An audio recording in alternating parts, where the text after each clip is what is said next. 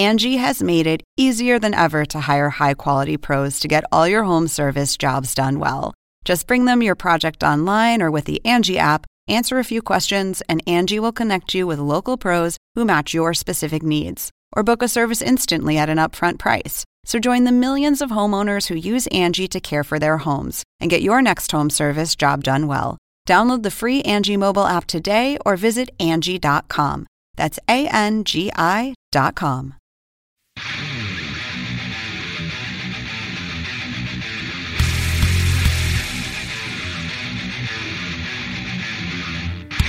This is AEW Unrestricted, the official podcast of All Elite Wrestling. This is Aubrey Edwards, referee, podcast co-host, and then Tony Schiavone, my lovely... No. I got to cut you off right now. What the fuck? First of all, sorry to interrupt Brodie Lee's whole interview. I'm sure he's a nice guy for a cult leader, but that's not what I'm here for, okay?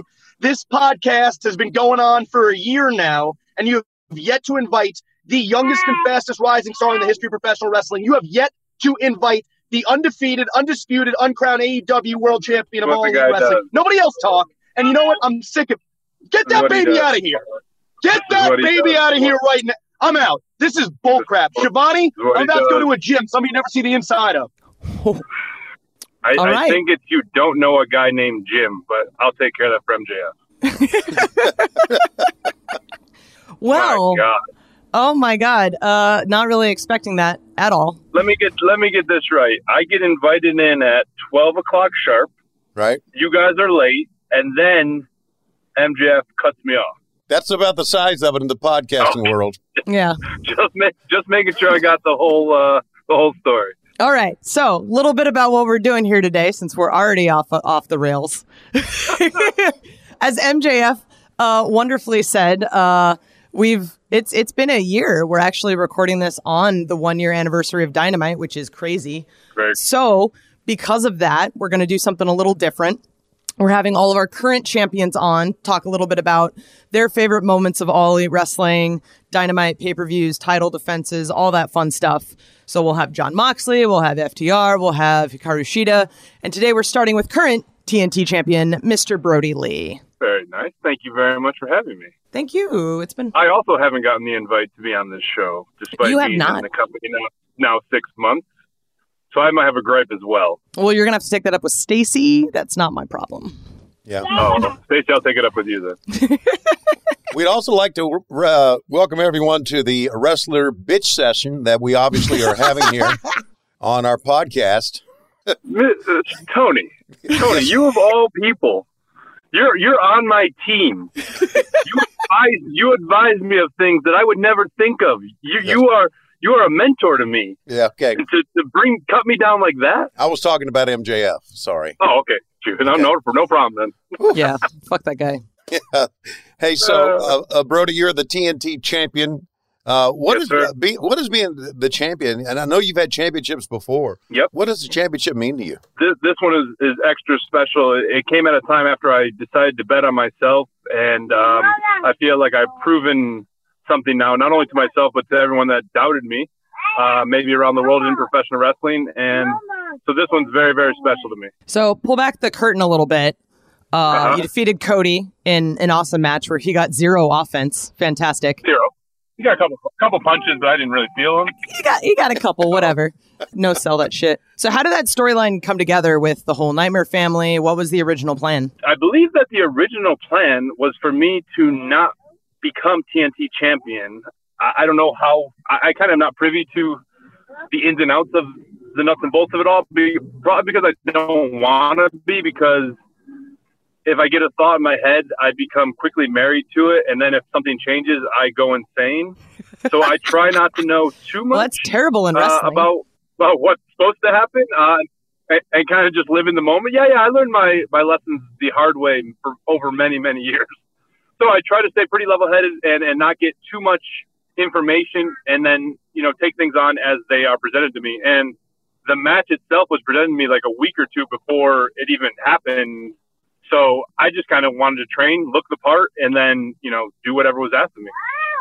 Your arrival here, Brodie, in AEW as the Exalted One was something that had been talked about for quite a while. And they kept saying the Exalted One is arriving, and you come in and completely turn the Dark Order around. Talk about the inception of you as the Exalted One of the Dark Order and how excited you were to be a part of that. Yeah, I was excited to be a part of AEW in literally any capacity after leaving WWE. I've been watching it. I watched 1 year ago today. I was at home on my couch watching, excited. I had so many friends and so many people that, in the same way, had bet on themselves, and now they have a national wrestling company on a cable television network that is uberly successful. So just to be a part of it in any capacity was going to be awesome to me. Then to be asked to be a leader of this giant group with tons of talent already in it, and then to add talent to the group in the form of 5'10" and Anna Jay. Yeah, I mean, so now I'm slotted at the top, and I have a crew behind me that's going to help me do the work. There was no doubts about it in my mind. So your debut didn't quite go as planned. I know you were supposed to be at the Rochester show, which is your hometown, and and then this like shitty pandemic thing happened. So obviously not as planned, like kind of crappy. But were you surprised that your debut was able to be kept mostly a secret? Actually, yes. People knew kind of in a roundabout way, at least in the town of Rochester, that it was probably going to happen that way. But I think nationally, I don't think Rochester was recognized as a place, that is labeled on me outside of a hometown that's announced. In WWE, I was never announced from Rochester. I wasn't allowed to be. So I don't think people, associated it with me. But I think there was a scuttlebutt in Rochester, and people were ready for it. And of course, serendipitous to a point, and I thought it was going to be probably the highlight of my career, and was too good to be true. And of course, it was too good to be true. I vividly remember being in an LA Fitness on March, I believe, 11th. You guys were in Salt Lake City. Yep. So I was watching that, the NBA, and President Trump had an address at the time. All three were happening at the same time. So the NBA decided to cancel their season. You guys finished your show. President Trump made an address on COVID. And then 5 minutes after that, Tom Hanks was announced as having COVID. Right. And in my head, I was like, oh, no, it's over. It's over. Because the NBA canceled their season right away. I said, oh, my God, what's happening? So Tony reached out right away and said, look, we don't know what's happening yet. We'll know. So in the next couple of days, he said, look, we can't travel. We have to kind of bunker down, and we're going to do it in Jacksonville. He said, you're more than welcome to not do it. I understand. And in my head, I said, I've been cooped up for way too long. I've been in a cage. It's time to go. I want to be a professional wrestler again. So, yeah, it didn't work out quite the way I thought it would and dreamed it would up until like a week before. And then I think in the first couple months of even being in AEW, it was an odd way to get my footing and to kind of learn how to wrestle in this era because it's a different feeling. And I think in the last 3 months, I've kind of got my footing and I'm on a roll now. Yeah, there's no question you're on a roll, Brodie. And there's no question how big a part you are of what we do. This being the 1 year anniversary of Dynamite, of course, you hadn't been here the entire year, but you've been here a big chunk of it. Yep. You got any favorite memories in the ring or backstage that you can tell us that since you've been here? I mean, laying on top of Cody, looking into the hard cam, imagining my son looking back on the other side, knowing that I'm going to be the TNT champion and I'm going to bring that belt home to him. That's a very, very special memory. That Saturday night, I'll never forget it. It's something that worked out perfectly, and we filmed that before, and when we filmed it, it felt good and it felt great. But you never know how it's going to come across on television. And then when we watched it back at home, it was my two sons and me. My wife was at work. I had tears in my eyes. It was just the culmination of so much bullshit and so much questioning myself and questioning my career and just so much anxiety over the past 8 years. And it all came out watching it on TV, and it's just an unbelievable experience. Oh, my God. That's so wonderful to hear. Yeah. Very cool. Let's hope you hold on to that belt for a really, really long time. Yeah, that's the plan. They're going to have to rip it out of my hand. They're really going to have to hurt me. I asked for this match, so it's going to be on me to perform up to a level, and I think I'm ready for it. Well, thank you so much for your time, Brodie. This was real great. We'll have to have you on the podcast in a full-on capacity in the near future. And next time I will be stationary so I can actually stare into the camera a bit more and engage you guys. I don't know, man. You're on the road. I prefer you actually looking at the road. Makes me feel safer. I got to take care of this one. Aw, he's a cutie. Yeah. How does he feel about Dad being a champ? How do your sons feel about that? This one couldn't give a shit. But the 8-year-old sleeps with the TNT title nightly. Oh, that's wonderful. That's tremendous. So every week I leave, I make him kiss it. That is the cutest. The exalted one, man. The exalted one at home and on the road. Oh yeah. So I think that's the balance people don't understand, that when they see the rage and the kind of character I portray, I guess that's all me. It's just these are different parts of me. I mean, I'm a dad at home. I try to be a good human being, but when someone calls me out and gets in my face and or acts like Cody does and just disrespects my group as a whole, it pisses me off a little bit. There you go. Rightfully I'm with you, buddy. Thanks, Brodie. Thanks, guys. We appreciate you. The TNT champ, Mr. Brodie Lee. Coming up, we'll have AEW Women's Champion, Hikaru Shida. Our celebration of the 1-year anniversary on Dynamite on TNT continues here on AEW and Unrestricted. We have current Women's World Champion, Hikaru Shida. Hooray! Hello, Shida. Hey! Hello! So you won the Women's Championship at Double or Nothing in an incredible match against Nyla Rose. Thank you. What was it like working with her? Just one thing I remember so clearly. When she came from the gate, I thought, oh my God, she's so cool. I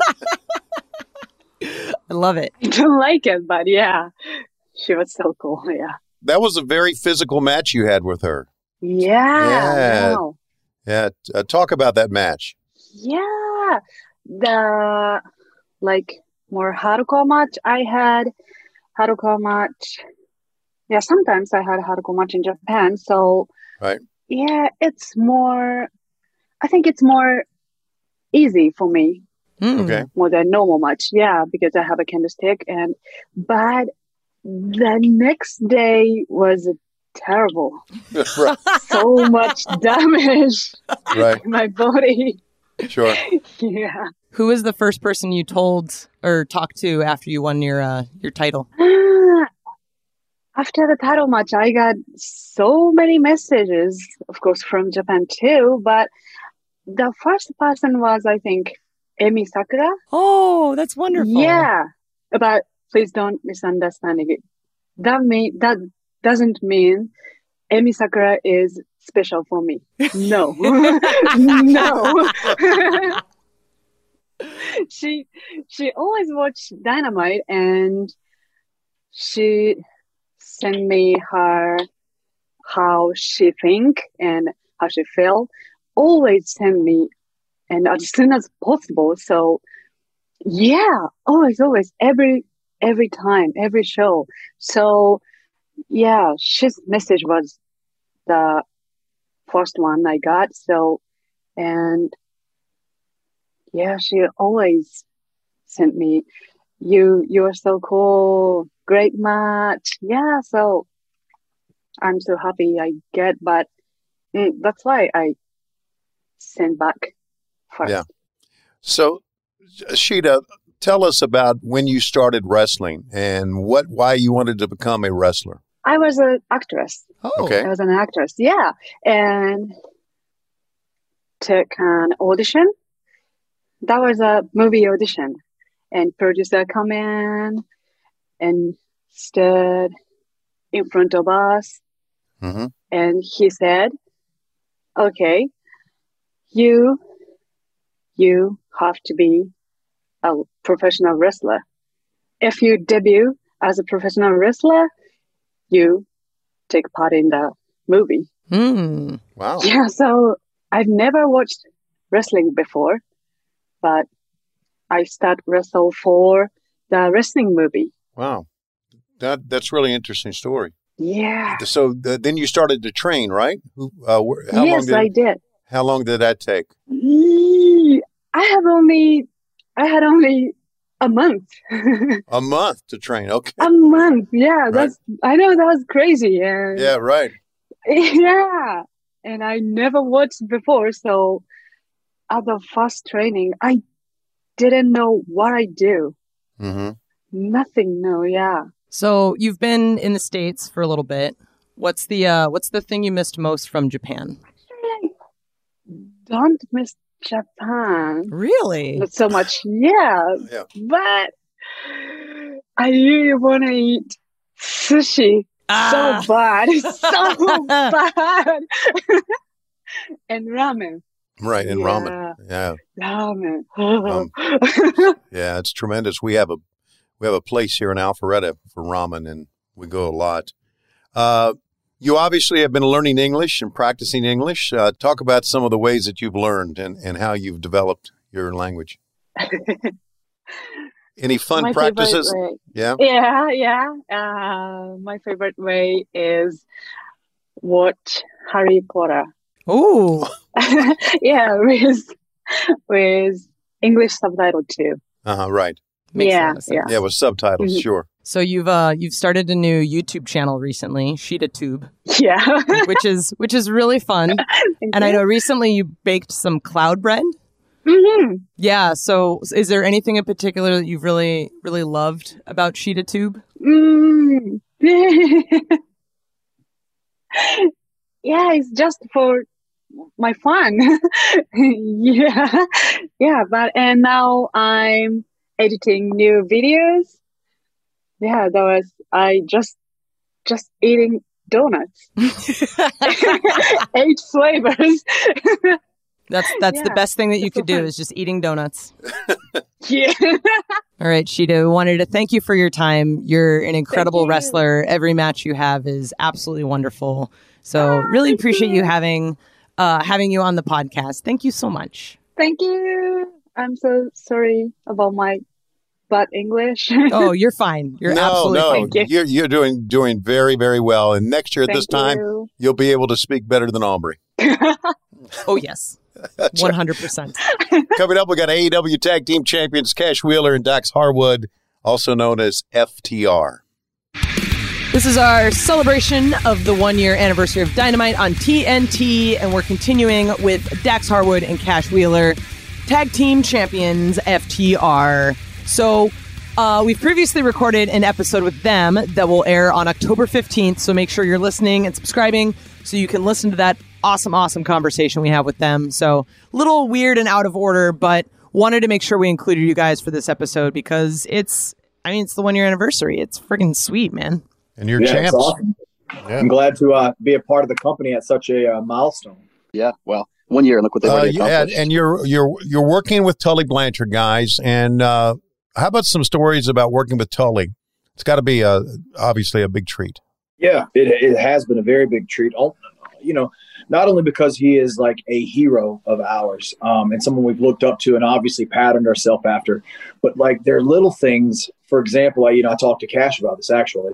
We had an interview with Tully, and Tony, you might have been there. I can't remember, but we had an interview with Tully, and they were the interviewer asked about the gauntlet match and our thoughts going into the gauntlet match, and the interviewer asked about our an advantage going last. Right. We're going to go in there. We're going to pick the bones, and that's the usual answer. Sure. But for Tully, he told the story of what a gauntlet match was and how, after a few minutes, 10 minutes, maybe the wrestlers are starting to get going and they're getting warmed up. We're coming in cold. We're coming in, Sure. That's the disadvantage. And so just that little piece of the interview, the little piece of the promo that he told a little story and gave us some adversity to overcome in that interview. And just picking up on little nuances like that is a treat for us. Yeah, like normally everybody, as you said, plays up how advantageous it is to be last. And we didn't know Tully was going to do this because this was all on the fly. Tully starts talking about how it's a disadvantage to us a little bit because the momentum's on whoever we're coming in against because they're warmed up. Their momentum is just rolling. And it takes a while to get, when you're starting out, you're cold, you got to get rolling. And we had never thought of it that way. So just seeing how his mind works compared to everyone else's and being able to pick his brain, like after that, as soon as we start rolling, we just went off to the side with Tully and he was like, yeah, it's something that you guys should think about how to spin it to where it's not just a positive for you, that it's a bit of something for you guys to overcome.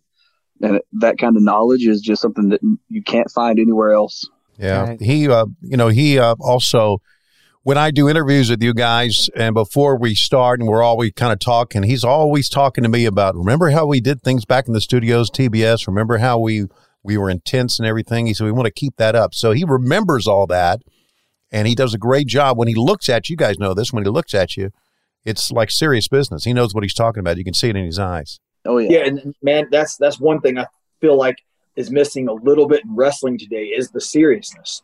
And he takes his business very seriously because, you know, back in the day, they drew their money and they made their money on how many fans they could draw.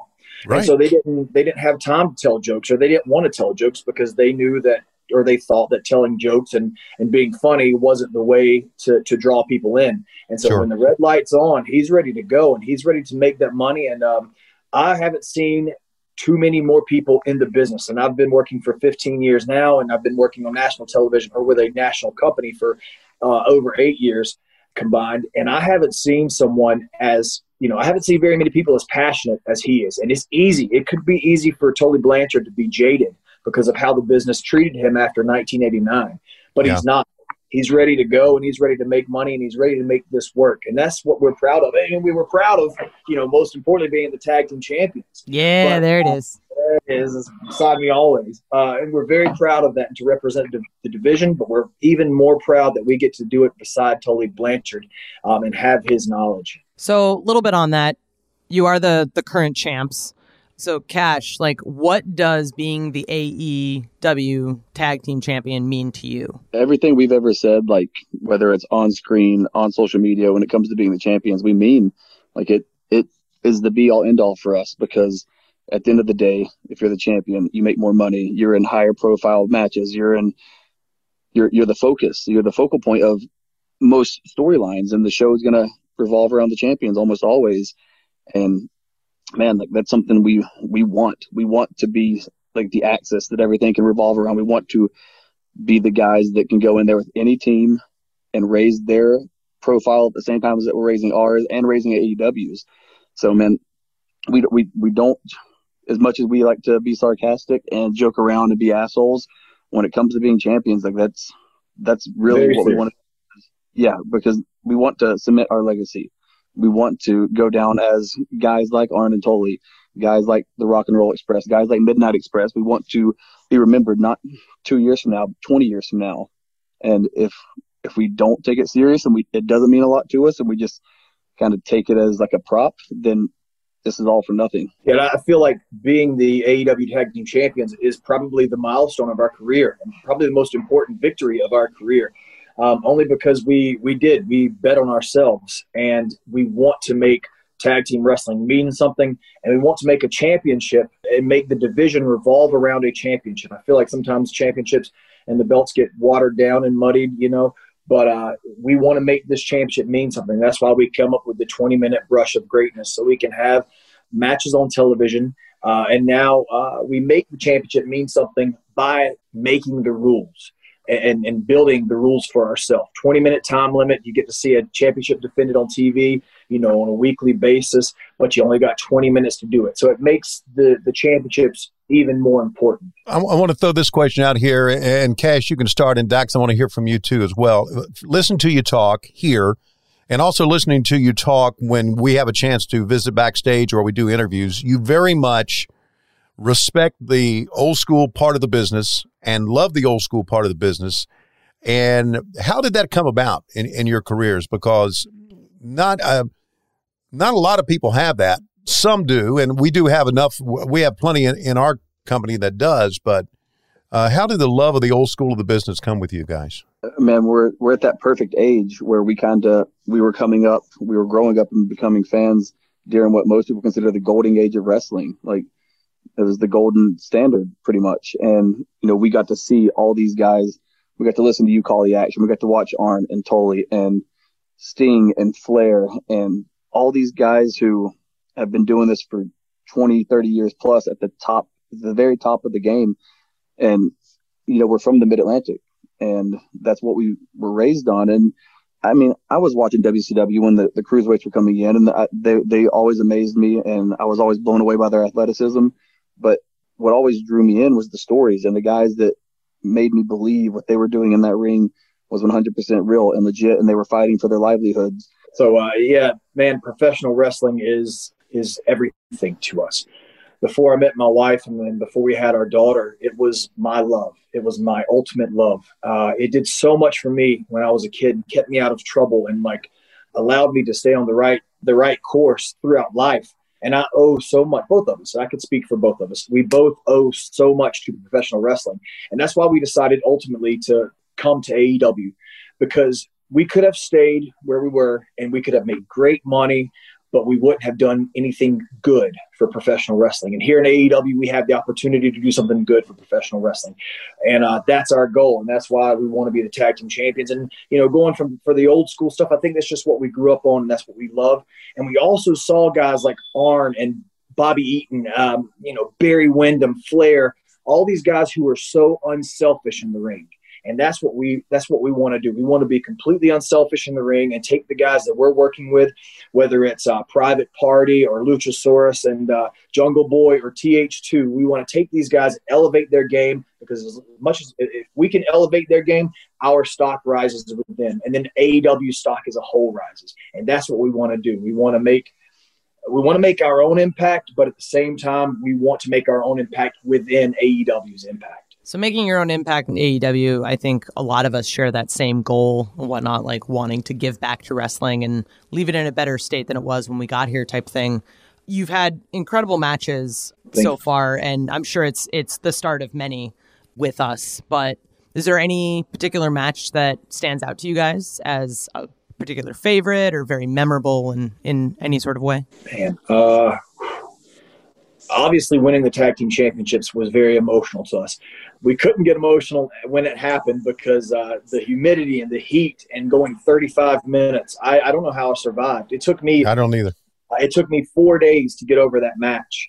Oh God, that's no exaggeration. Like we were sitting in the hotel and I just could not move for 3 or 4 days. But once myself and Cash got back to our hotel, he bought a 6-pack of Blue Moon and we shared that, and it was very emotional for us too. Because we got to sit there and talk and say, man, we made it. We did it on our own.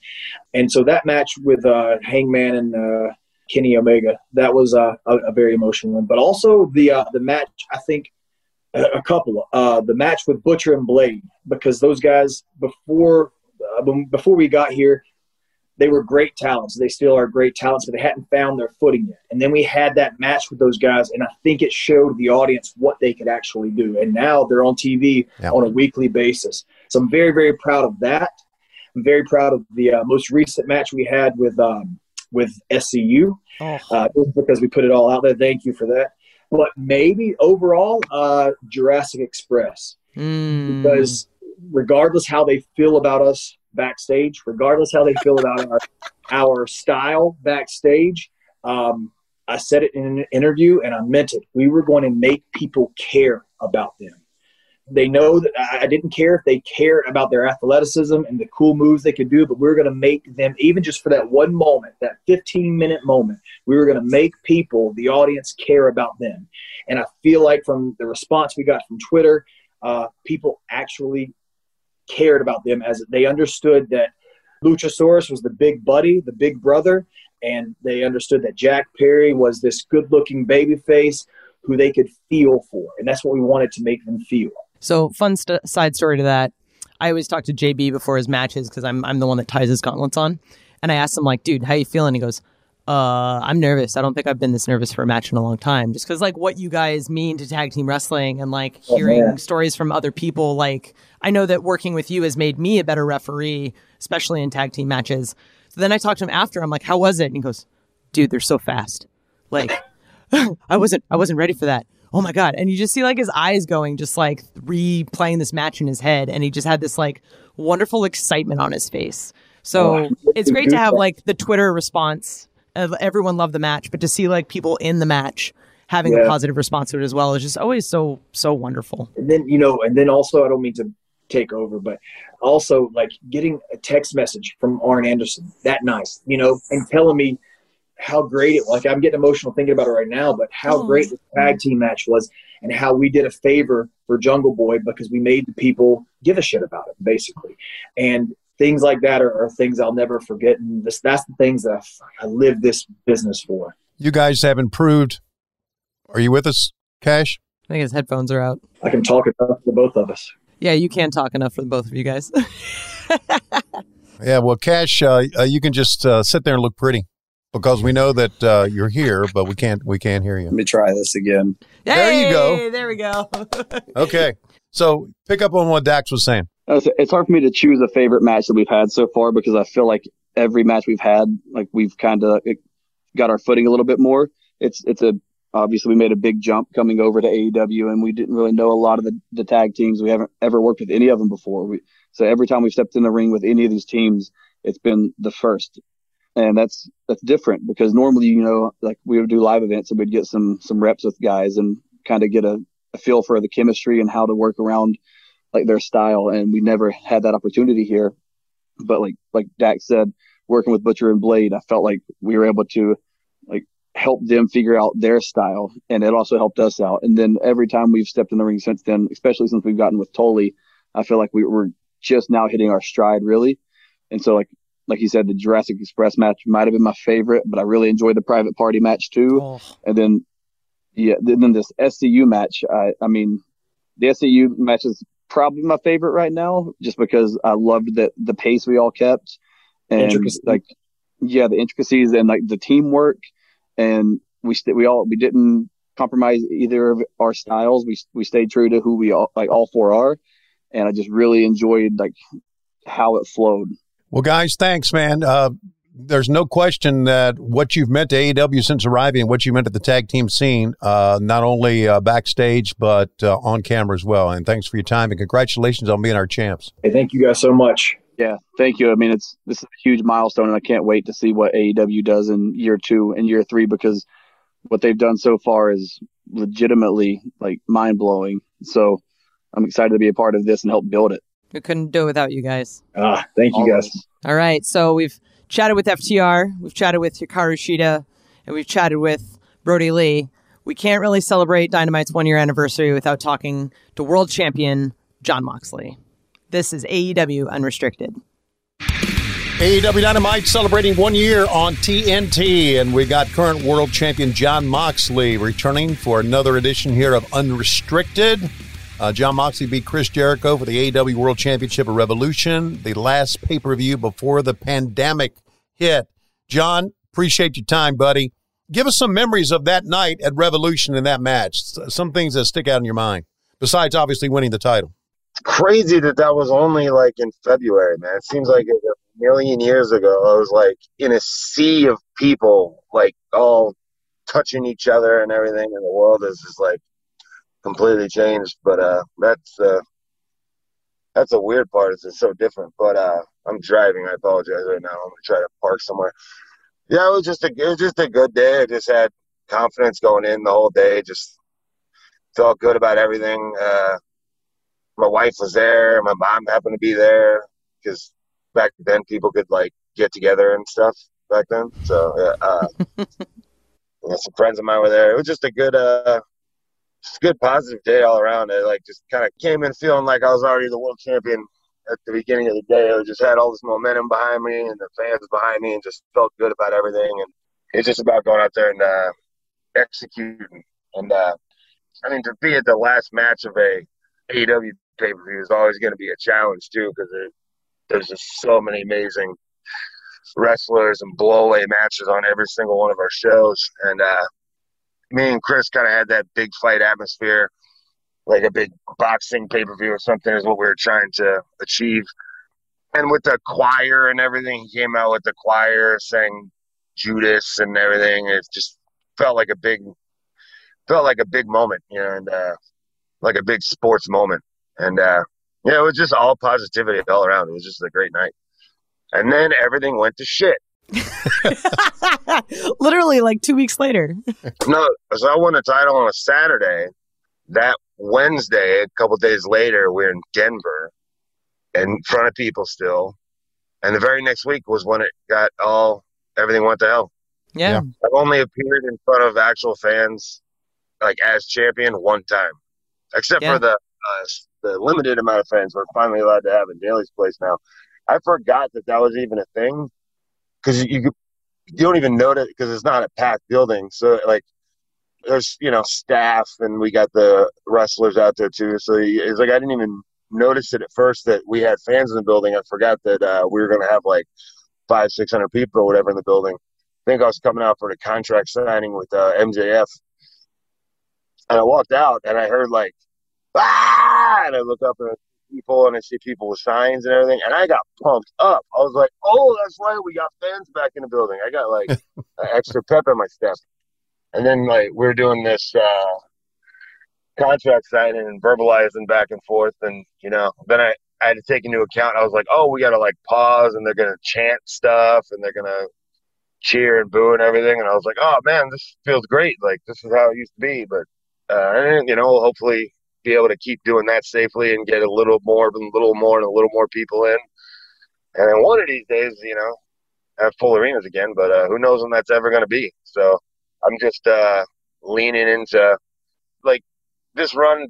I happen to be the guy that is kind of tasked with carrying the torch during at least the early part of a pandemic. Hopefully it's over sooner than later. And it is what it is, and but I'm a guy that can, send a message of, I get beat up and everything all the time and I got to overcome all these challenges. So, I can send a message of, every time you get knocked, I mean, it's cheesy, but you get knocked down, pick yourself back up and so forth. And, I'm not going to sell this pandemic because if I do it, people are watching me looking for a distraction and so forth. And they get to watch AEW Dynamite and, escape their problems for a night or whatever. So I'm not selling this pandemic. I'm going to just keep trucking on in the face of adversity, Sure. It's got to be tough to try to get yourself intense and get the excitement when you have, few people. I mean, you had that against Jake Hager, you had that empty arena match. That had to be that's kind of tough, getting yourself motivated, isn't it? Yeah, you got to really put yourself in the mindset that like this is when there's literally no people in the building, it's kind of an eerie feeling. It's like you have to put yourself in the mindset that you're truly fighting for your life and make it real to you. And if it's real to you, it'll come off as real to people, But we're able to create an atmosphere that comes off nice on TV with the wrestlers and staff and the crowd and everything. Able to do it safely. We've been able to really. I think we're going to look back at this time. Like you're not going to look back at like, oh, Jon Moxley's title reign, maybe first of many, maybe the only one, whatever it is. You're not going to look back at this particular title reign as like, oh, that was a golden age of AEW back when they were selling out buildings and it was all great. No, you're going to look back at it like, oh yeah, that was like during the weird pandemic era where they couldn't tour or they couldn't put people in buildings and so forth. But I think it's just a testament to the perseverance of AEW and the craftiness of everybody, production, staff, Tony Khan, everybody that figured out a way to keep this going and doing this safely and effectively. And we've been having great shows and, people enjoy them. People enjoy Dynamite and look forward to it every week. So it's a testament to kind of our survival. So I think we'll look back at this time as like we survived this and only got better, because if it hit the fan and we couldn't run shows and AEW a year into existence right after we signed this big TV deal and everything was going good and we're selling out buildings and so forth, if all of a sudden AEW went in the toilet because of something, that nobody could control, it would be like the worst thing for the industry because AEW's existence is just so good for the entire industry, for fans, for wrestlers, so sure that we were able to keep it going is just, thank God that we were able to keep this going. So you've had some pretty incredible matches at AEW, both title matches and non-title matches. Is there any particular moment that sticks out to you? Yeah, it's hard to, I don't want to pick one over the other. I mean, just to talk more recently, I really enjoyed the match with MJF I had, the match with Darby Allin I had. They're both really good stories and kind of I had kind of the picture painted in my head well in advance and was able to execute pretty much exactly as I visualized it in my head. And it's an incredibly gratifying feeling when you can go out there and tell that story, and to work with like these young, hungry, motivated guys who have these new ideas, and both so talented dudes who are going to be big stars long after I'm gone and I'm in a wheelchair. So that was both those matches were pretty cool. It was freaking hot that night of the pay-per-view, whatever the pay-per-view was, All Out. We're in the same building every show, so like I can't remember which show was which was the TV, which was the pay-per-view. What was that pay-per-view called? Like it's all running together, but it was right. All Out. It was hot that night. Mm-hmm. I know you were a reference, so you were probably sweating through your ref shirt like everybody else. Like, yeah, I'm wearing full pants and a shirt, unlike a lot of these guys who are just wearing trunks. Yeah, just from walking around during the day and walking on ringside, walking back and forth to like my trailer thing. I sweat through like 4 shirts that day. Oof. I was just chugging water all day. I was like, it's going to be so hot out there. I was hoping it was going to cool down. So then I had to walk to the top of the steps because they had me, for this particular night, they had me come out of the top of the stadium of all nights. It looked really cool. But so I'm like, I walk up these stairs. By the time I get to the top of the stairs, I'm in a full sweat. I'm just dripping fluid. I'm like, am I going to like pass out before this match even starts? I have to walk up all these steps. Bro, I just like pouring body fluid, but everybody was, I'm sure. Anybody who was out there for more than 30 seconds. That was a hot night. It's cooling down really quickly, though. This past week wasn't very hot. It was hot, but not that bad. So credit to all the men and women and referees at AEW that have suffered through this Jacksonville summer, because it's not easy. Has there been one idea that you've come up with that and I know one of the great things about AEW is they let you be creative and let you do your own thing, which is, I mean, we can see it in the wrestlers. You're your own person. Is there one thing you've been excited to bring to the table and execute at AEW? Yeah, like, I mean, for me, it's like real simple. I don't have any off-the-wall ideas, really. I just like simple, basic pro wrestling storytelling that people can understand and right.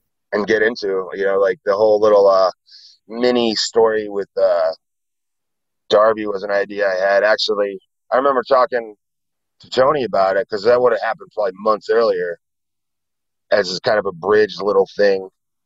Talking to him in Denver at the hotel after the show in Denver, which is the last time we had an actual arena full of fans. That's how long ago that was.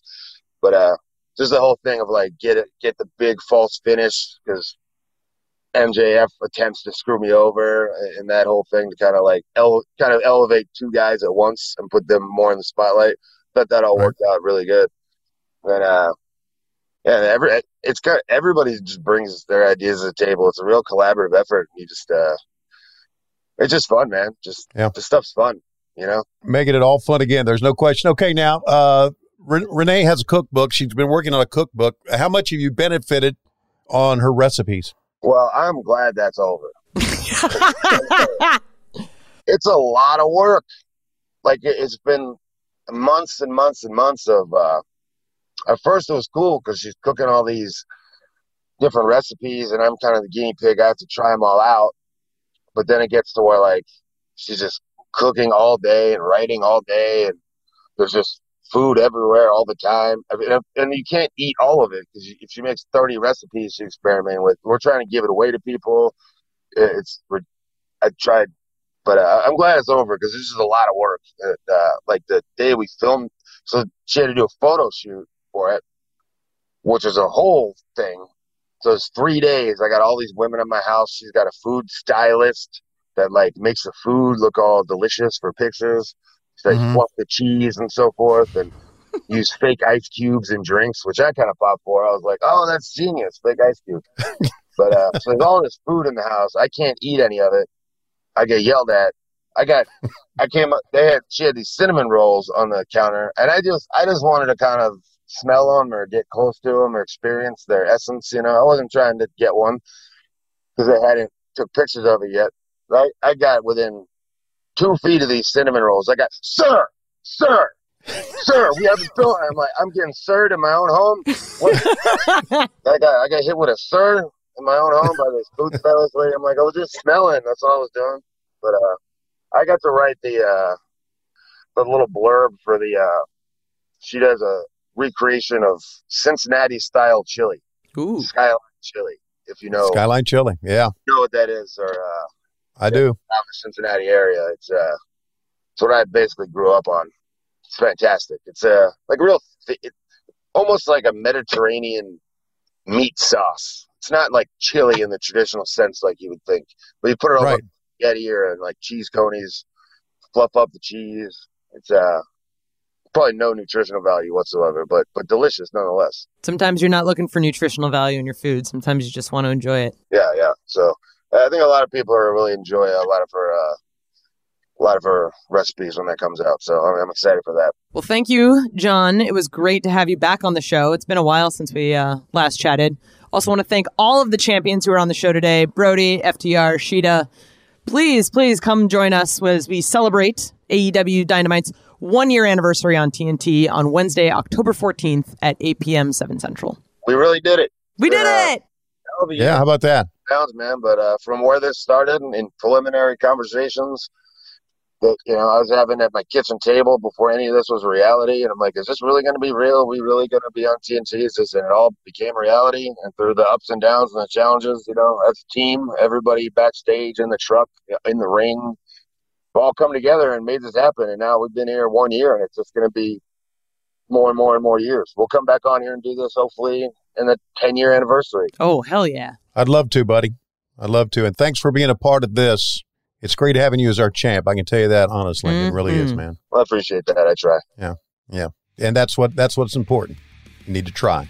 More people need to try in the world. So there you go. Be sure to subscribe to the AEW Unrestricted Podcast for free wherever you get your podcasts. And watch the video version of this podcast on YouTube. Just search AEW Unrestricted. I'm Tony Schiavone, and I'm Aubrey Edwards. Thanks for listening, guys. Thank you, guys.